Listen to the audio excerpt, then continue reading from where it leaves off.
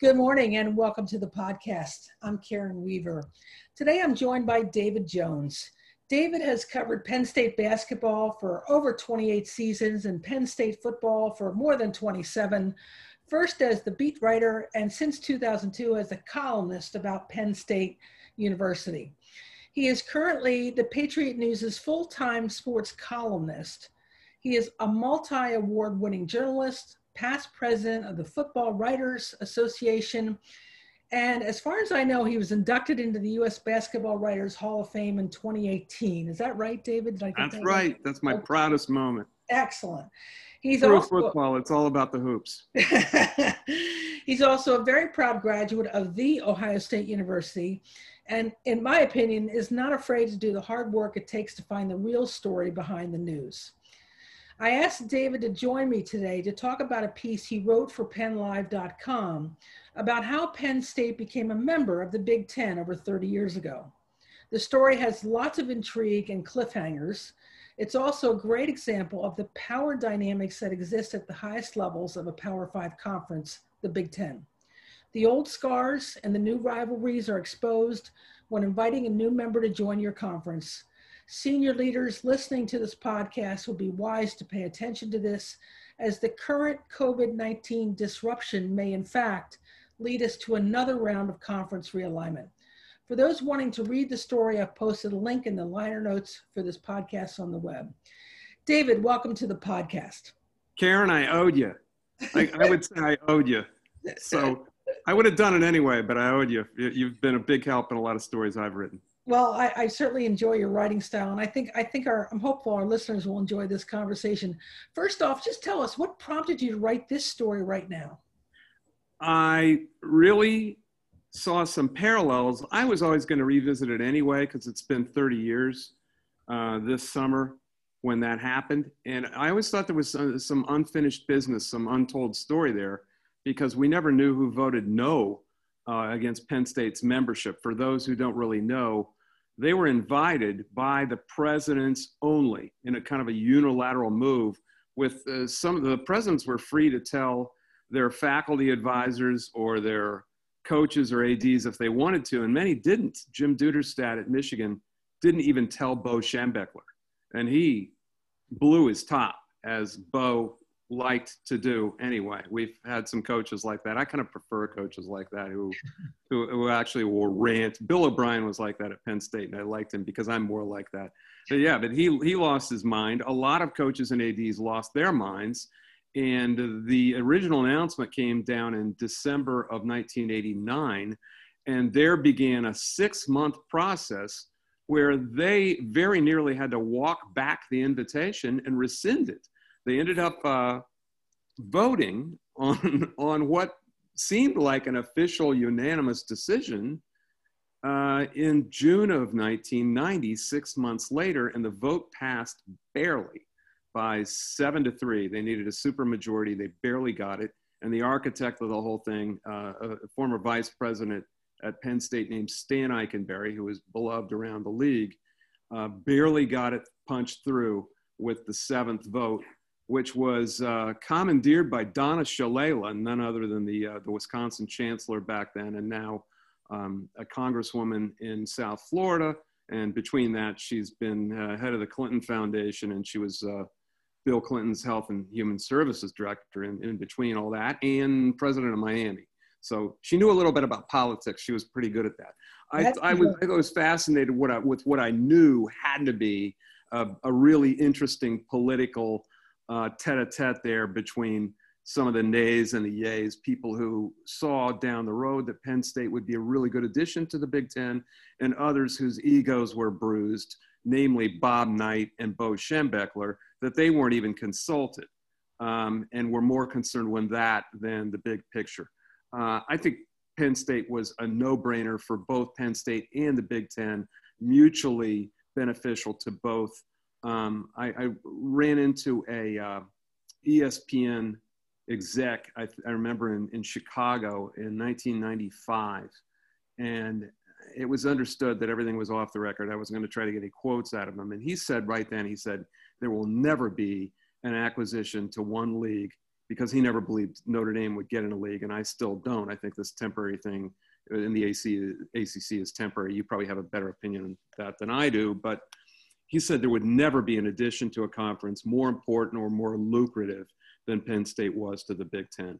Yeah. He said it was an absolute masterstroke by the presidents and Delaney. But when it was going down, there were a lot of egos bruised. There were a lot of old, as you said, old fights that had to be refought, and it came down to a 7-3 vote that was barely put over the line by Arnold Weber's vote from Northwestern at the 11th hour. It was quite I always thought there was an untold story there, and it turns out there was. There really is. It's just that everyone had to get old enough where they didn't give a damn anymore.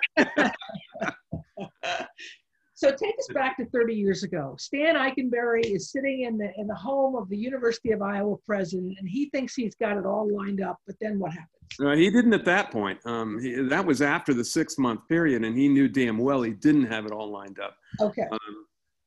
I'll go back to Chicago in December of 1989 when they did think they had it all warmed up or lined up. And months before that, they brought in Penn State's Bryce Jordan, who the basketball arena is named after now, was the president back then, at the behest of Joe Paterno and Steve Garvin and Jim Tarman, who all thought it was a good idea to get in a conference. And the Big East thing had blown up. The Eastern Conference thing had blown up for Paterno. So they really thought being in a conference was a good idea from a security standpoint. And it turned out they were right, that Penn State couldn't be independent anymore and make the kind of revenue they needed to support all those sports. So they asked, and this had, I think, John Oswald who was the president in 1980? I think that was his name. Sounds right. Before my time. And he had floated the idea to the Big Ten as early as 1980, I think. So they sent word out to Eikenberry, who they had the Penn State connection with. He'd been a vice president. He was the Council of 10, the esteemed Council of 10 chairman. And so he was an important guy. That was what is now called the Council of Presidents and Chancellors. He said, okay, well, bring your guys in and give a presentation and see what the presidents think. They did. In Chicago, everyone seemed on board. Everyone thought it was a great idea, according to Stan Eikenberry. And they went ahead and announced it a little bit later with Jim Delaney, a brand new commissioner, just like Kevin Warren, rookie commissioner, getting on a conference call, summoning all the different athletic directors. One of them was Bo Schembechler, to a conference call, and many of these athletic directors didn't know what it was about. The only people who knew were the ones who were lucky enough to have a chancellor and president who clued them in. Barry Alvarez did know, according to Donna Shalala, but I know Bo Schembechler didn't know because he told me himself. I wrote a story about this in 1994. He said he got on the phone. He had no idea what the conference call was about, and Jim Delaney comes on and says, gentlemen, Penn State is going to be the next member of the Big Ten, as if it was a fait accompli.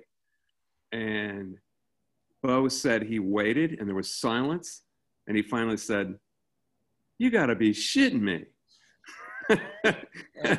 As only Bo could. Only Bo can, that's right. I went to the mattresses in the office trying to get that quote in some form so that people would know, even with hyphens in place of some of the letters, to get that in the paper. In 1994, it was a big deal to put even camouflaged profanity in the paper, but I really thought it was important that just so people would know what he said, because it was so Bo Schembechler. And it must have been a couple of hours that I worked on that with the managing editor and the sports editor, but I got it in so that people, I think it was S _ing. And there began that 6-month period where I'm talking about, where a lot of the athletic directors pulled back, faculty reps too. I mean, people who felt like they were being compromised, their power was being invaded by the presidents who, at that time, the Knight Commission had just taken hold, and the Big Ten presidents had just before that pretty much created autonomy for themselves. They had incorporated, and they had made their power pretty much dictatorial. And Bo Schembechler told me on the phone in 1994, said at that point, Bo Schembechler so referring to himself in the third person, decided he didn't want to be an athletic director anymore because the presidents were going to be running things. And there were quotes I didn't put in this story this morning where I guess Bo that fall at the Big Ten meetings in Chicago just went on a rant at the luncheon about how the presidents were taking over everything and they were going to screw up athletics. They didn't know what they were doing. They would screw stuff up and then not pay any attention to athletics for 10 months and then come back and screw something else up. And he said this at the Big Ten luncheon, which is supposed to be a celebration. And Stan Eikenberry said he came up to him later in the outside the ballroom and got him aside and said, "What the hell? What are you doing saying stuff like that? You can't, what's wrong with you?" And Bo said, he said, Bo looked at him like, "What I say, what I say, what I do." Because that's the way Bo was. But that was true. I mean, all those faculty reps, ADs, coaches thought their power was being infringed upon. And very frankly, it was at that point. And let me just draw an important distinction, especially for those who don't quite follow the Big Ten as closely as you and I do. But Bo Schembechler was an architect of the Big Ten. He was considered, it was Michigan and Ohio State and everybody else. It was the Big Two and the Little Eight. And he had enormous power. And at the time, the NCAA also was run by athletic directors. So for presidents to take control in 1989 and 90 was a bold move, but it probably foreshadowed presidential control further down in the mid-90s. And up to now. Yes. As we're seeing in the Big Ten. Correct. Where the presidents haven't, do you know of any who have really communicated this decision that they've made on postponing football?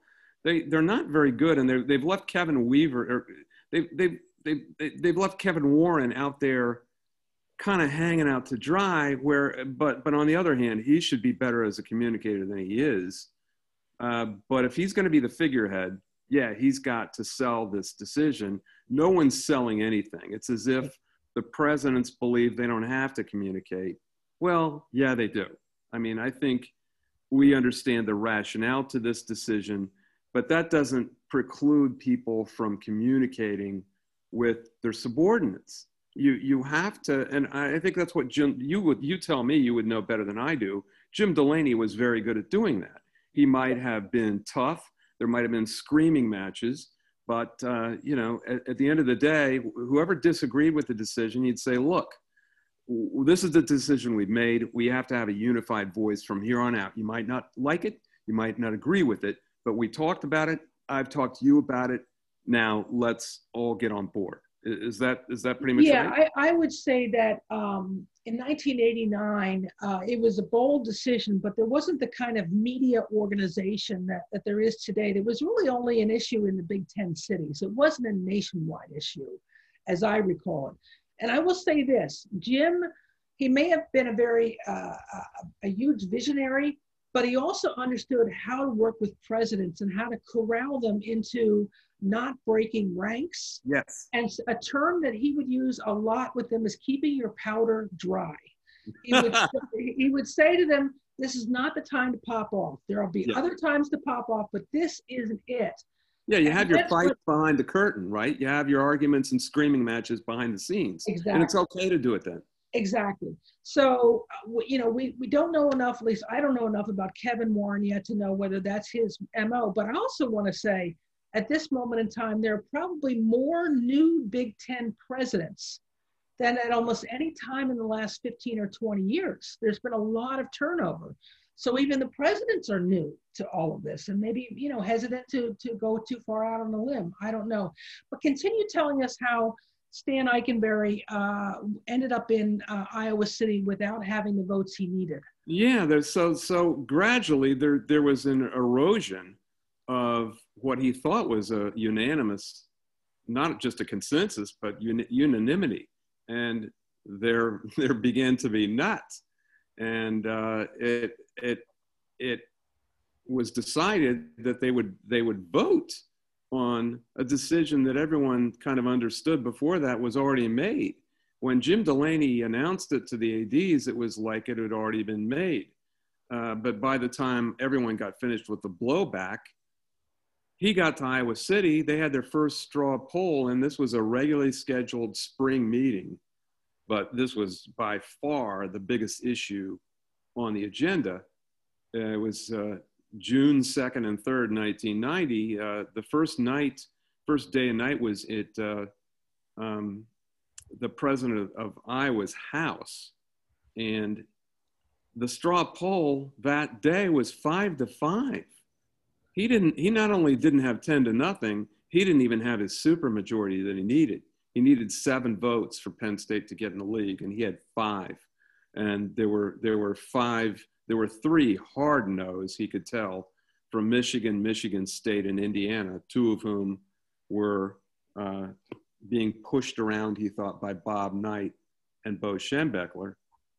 He was shocked that Michigan State went along with Michigan, as Donna Shalala was, the chancellor of Wisconsin, who was kind of his biggest ally.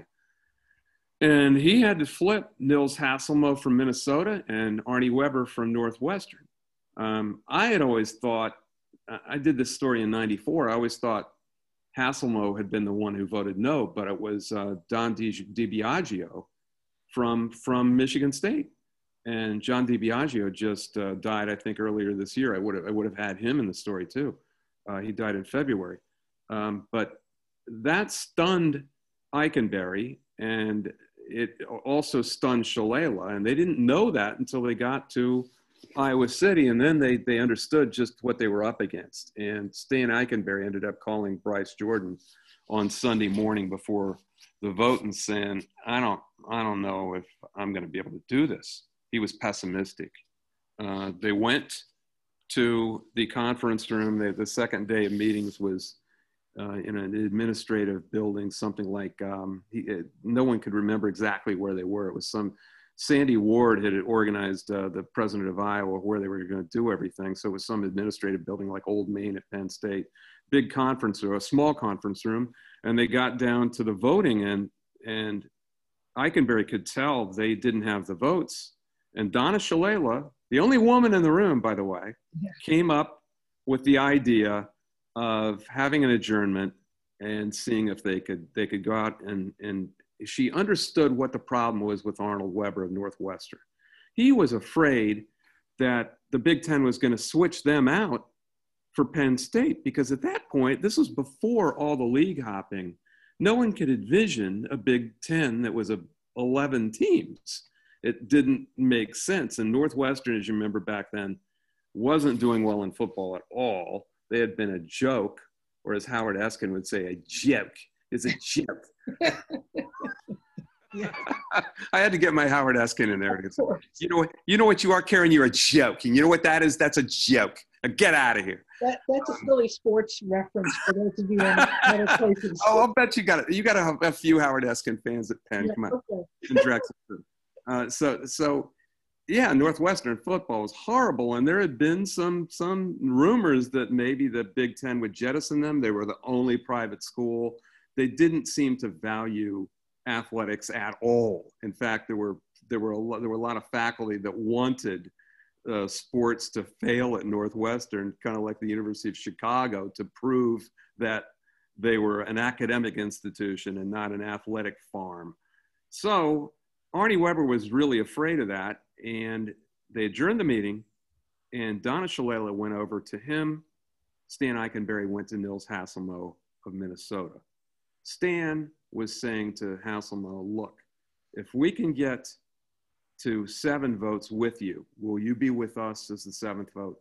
Hasselmo had sympathy and a fairly affinity for the idea of Penn State in the league, but he was getting a lot of blowback from his athletic director, Rick Bay. But he had a friendship with Stan Eikenberry. He kind of liked the idea, I think, of Penn State in the league. So he said, you know, I'm not gonna die on this field if I'm only the 5th or 6th vote, but if I'm the 7th, okay. So he had him. Meanwhile, Donna Shalala and Eikenberry came over with Shalala also then, and they flipped Arnold Weber. And the way they did it was Donna said to him, look, Arnie, I know you have a hard time with this, but if we make a motion, if I make a motion and we pass it before the vote that says we will not expand or make any sort of change in our membership for the next several years, she couldn't remember how many she said, then will you be okay with this? This will prove that we're not going to switch you guys out for Penn State. We want to keep you here. And Donna said they never had any intention of kicking Northwestern out of the league. This was just a fear that Arnold Weber had. And he kind of went, all right, okay, I guess it's all right. You know, and so then they had the votes. They made the motion. They took the vote. And Eikenberry said when they walked back in, he looked around and he could surmise that people understood that he had the votes. It was like the Seinfeld episode at Del Boca Vista Phase 2 when Frank Costanza loses it, or no, it's Jerry Seinfeld's dad loses his presidentship of, and they kind of knew they had the votes then. They did. They got it by 7-3, and there was possible margin, and Penn State was in the league. And had they not been in the league, Gene Corrigan told me several years ago, he used to be the commissioner of the ACC, that they absolutely would have had Penn State in a heartbeat. He would have made it his business to have Penn State in the league. So think of the ramifications there. Yeah. If Penn State's in the ACC rather than the Big Ten in 1990. Well, you know, Maryland sure as hell isn't in the Big Ten right now. Maybe they go after Florida State and Miami because those would have been good additions anyway in the ACC. But Maryland doesn't leave. Does the ACC go after Boston College? I don't think so. Maybe not. Yeah. Yeah. I sure as hell don't think they go after Pitt because Penn State already gave them everything in television and media coverage that Pitt would have given them. Yeah. Syracuse, yeah, maybe. But the landscape has completely changed. You can't imagine Rutgers in the Big Ten. Maryland wouldn't have been the Big Ten. Everything of the conference hopping would have changed over those next few years, both in 2003 with the raid on the Big East schools by the ACC and in 2011 with the Nebraska edition and 2014 with the Maryland and Rutgers editions. Maybe Big Ten goes out. I imagine the Big Ten would have gone after Nebraska, but maybe a lot earlier. I don't think Notre Dame would have had anything to do with anybody because they were double dipping in their contract. They had the NBC contract, but there would have been a lot of major ramifications if Penn State's in the ACC rather than the Big Ten. So bringing us back to 2020 and the heat that Kevin Warren is taking, really as the front line of the 14 presidents in the Big Ten,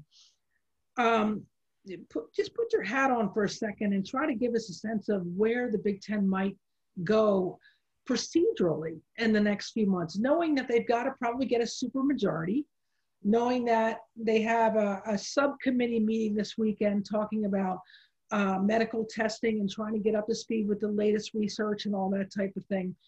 Can they get an entire conference back on the field in football, 14 teams, or will they splinter, do you think, as schools like Ohio State and others are arguing, if you don't want to play, that's fine, but we want to play.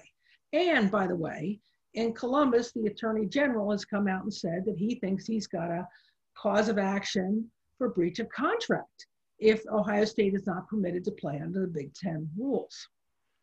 I think the smartest thing to do is allow the schools that want to play, or you could have a complete insurrection. With the quick antigen testing that we have, that we've gotten in the last what's been 2 or 3 weeks, and I wrote about this in April, and I talked to Sandy Barber about it. We have texted back and forth about antigen testing being the thing they needed. Because a quick turnaround, 15 minutes, point of care, that's the way to go. And they have it. They're cheap. They're like $5 a piece or $15 a piece, something like that. And you can test every single day. And that's what they needed to do this. You know, pro teams, they've got all the money in the world because they got billionaire owners. I don't know if you've watched Hard Knocks, But the protocol they've set up for every time someone goes through a doorway is amazing. Well, Yeah. they can afford to do that. Right, right. Universities can't.